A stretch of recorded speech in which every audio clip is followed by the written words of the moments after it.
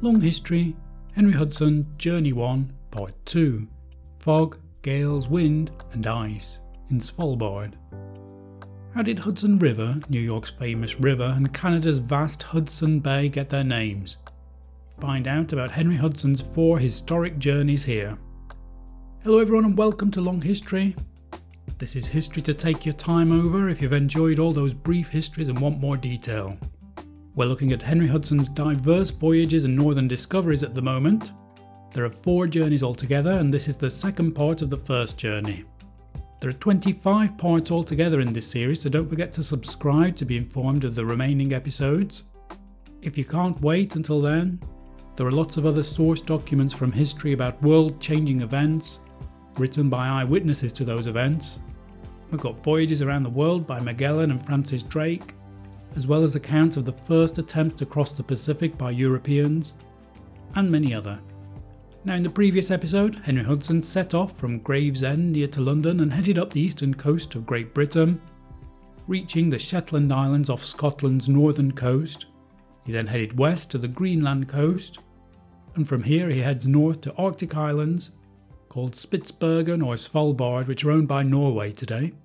So here we go with Henry Hudson, Journey 1, Part 2, Fog, Gales, Wind and Ice in Svalbard. The 23rd, in the morning, we had an hard gale on head of us, with much rain that fell in very great drops, much like our thunder showers in England. We tacked about and stood east-northerly with a short sail. To our feeling it was not so cold as before we had it. It was calm from noon to 3 of the clock with fog. After the wind came up at east and east-southeast, we steered away northeast with the fog and rain. About 7 or 8 of the clock the wind increased with extreme fog. We steered away with short sail east-northeast and sometimes east and by north. About 12 at midnight the wind came up at southwest. We steered away north, being reasonable clear weather. The 24th in the morning, about 2 of the clock, the master's mate thought he saw land on the larboard, trending north-northwest westerly, and the longer we ran north, the more it fell away to the west, and did think it to be a main highland. This day, the wind being westerly, we steered away north, and by observation we were in 73 degrees nearest hand. At noon we changed our course and steered away north and by east. And at our last observation, and also at this, we found the meridian all leeward on the south and by west, westerly part of the compass, when we had sailed 2 watches, 8 leagues. The 25th, the wind scanted and came up at north-northwest. We lay northeast 2 watches, 8 leagues. After the wind became variable between the northeast and the north, we steered away east and by north, and sometimes east. We had thick fog. About noon, 3 grandpasses played about our ship. This afternoon the wind veered to the east and southeast. We hailed away north and by east. This night was close weather, but small fog. We use the word night for distinction of time, but long before this the sun was always above the horizon. But as yet we could never see him upon the meridian north. This night, being by our account in the latitude of 75 degrees, we saw small flocks of birds, with black backs and white bellies, and long spear tails. We supposed that land was not far off, but we could not descry any, with all the diligence which we could use, being so close weather that many times we could not see 6 or 7 leagues off. The 26th in the morning was close weather. We had our wind and held our course as afore. This day our observation was 76 degrees 38 minutes. And we had birds of the same sort as afore, and divers other of that colour, having red heads, that we saw when we first made the Mount of God's Mercy in Greenland, but not so many. After, we steered away north and by east 2 watches, 10 leagues, with purpose to fall with the southern part of Newland, accounting ourselves 10 or 12 leagues from the land. Then we stood away northeast, 1 watch, 5 leagues. The 27th, about 1 or 2 of the clock in the morning, we made Newland, being clear weather on the sea. but the land was covered with fog, the ice lying very thick all along the shore for 15 or 16 leagues which we saw. Having fair wind, we coasted it in very pleasing smooth sea, and had no ground at 100 fathoms 4 leagues from the shore. This day at noon we accounted we were in 78 degrees, and we stood along the shore. This day was so foggy that we were hardly able to see the land many times, but by our account we were near the Vogel Hook. About 8 of the clock this evening we purposed to shape our course from thence northwest. Here it is to be noted that although we ran along near the shore, we found no great cold, which made us think that if we had been on shore the place is temperate. Holding this northwest course, about 10 of the clock at night, we saw great store of ice on head of us, bearing wester off us, which we could not go clear off with the foresaid course. Then we tacked about, and stood away between the south and the southeast, as much desirous to leave this land as we were to see it. The 8 and 20th was a hard gale of wind all the forenoon, between the south and the southwest. We shaped our course. There's a piece of text missing here. We did it to be farther from the ice and land. It pleased God that about 12 of the clock this night it cleared up, and we found that we were between the land and the ice. Vogel Hook then bearing nearest hand east of us. Then we tacked about and stood in for the shore, having sea room between the ice and the land. The 9 and 20th at 4 in the morning, the wind at northeast a pretty gale, we thought best to shorten our way. So we tacked about and stood north-northwest, the wind a little increasing. About 12 at noon we saw ice ahead of us. We cast about again and stood away east-southeast with very much wind, so that we shortened our sails for the space of 2 watches. Then about 8 this evening we struck a hull, and it proved the hardest storm that we had in this voyage. The 30th in the morning was stormy. About noon it ceased. At 7 in the evening it proved almost calm.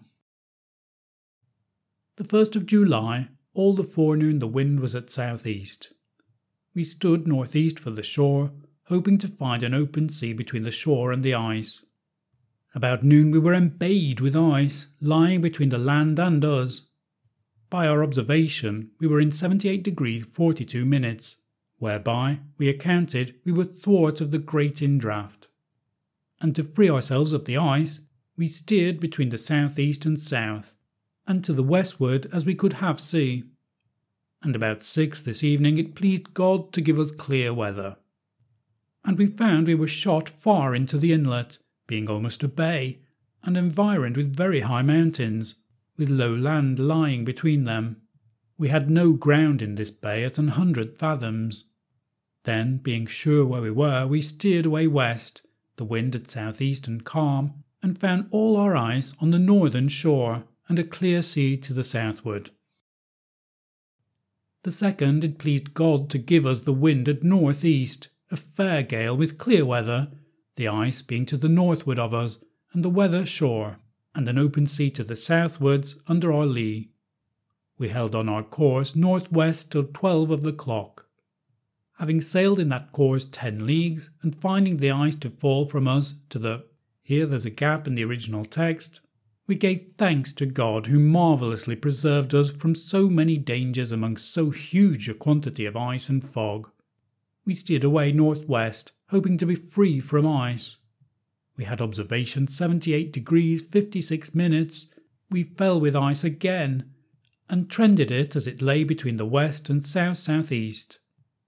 The 3rd, we had observation 78 degrees 33 minutes. This day we had our shrouds frozen. It was searching cold. We also trended the ice, not knowing whether we were clear or not, the wind being at north. The 4th was very cold, and our shrouds and sails frozen. We found we were far in the inlet. The wind being at north, we bare up, and stood south-southeast and south-southwest by west, till 10 this night. The 5th was very much wind at northeasterly. At 12 we struck a hull, having brought ourselves near the mouth of the inlet. The 6th in the morning, the wind was as before, and the sea grown. This morning we came into a very green sea. We had our observation 77 degrees 30 minutes. This afternoon the wind and sea assuaged. About 4 of the clock we set sail, and steered northwest and by west, the wind being at north-northeast. This day proved the clearest day we had long before. The 7th at 4 in the morning was very clear weather, and the fairest morning that we saw in 3 weeks before. We steered as afore, being by our account in 78 degrees nearest hand, and out of the sack. We found we were compassed in with land and ice, and were again entered into a black sea, which by proof we found to be an open passage. Now, having the wind at north-northeast, we steered away south and by east, with purpose to fall with the southernmost part of this land which we saw, hoping by this mean either to defray the charge of the voyage, or else, if it pleased God in time, to give us a fair wind to the northeast to satisfy expectations. All this day and night afterward proved calm. The 8th, all the forenoon, proved calm and very thick fog. This morning we saw many pieces of driftwood drive by us. We heaved out our boat to stop a leak, and mended our riggings. This day we saw many seals, and 2 fishes, which we judged to be seahorses or morses. At 12 this night we had the wind at east and by south. We stood away northeast. The 9th, all the forenoon, was little wind at southeast, with thick fog.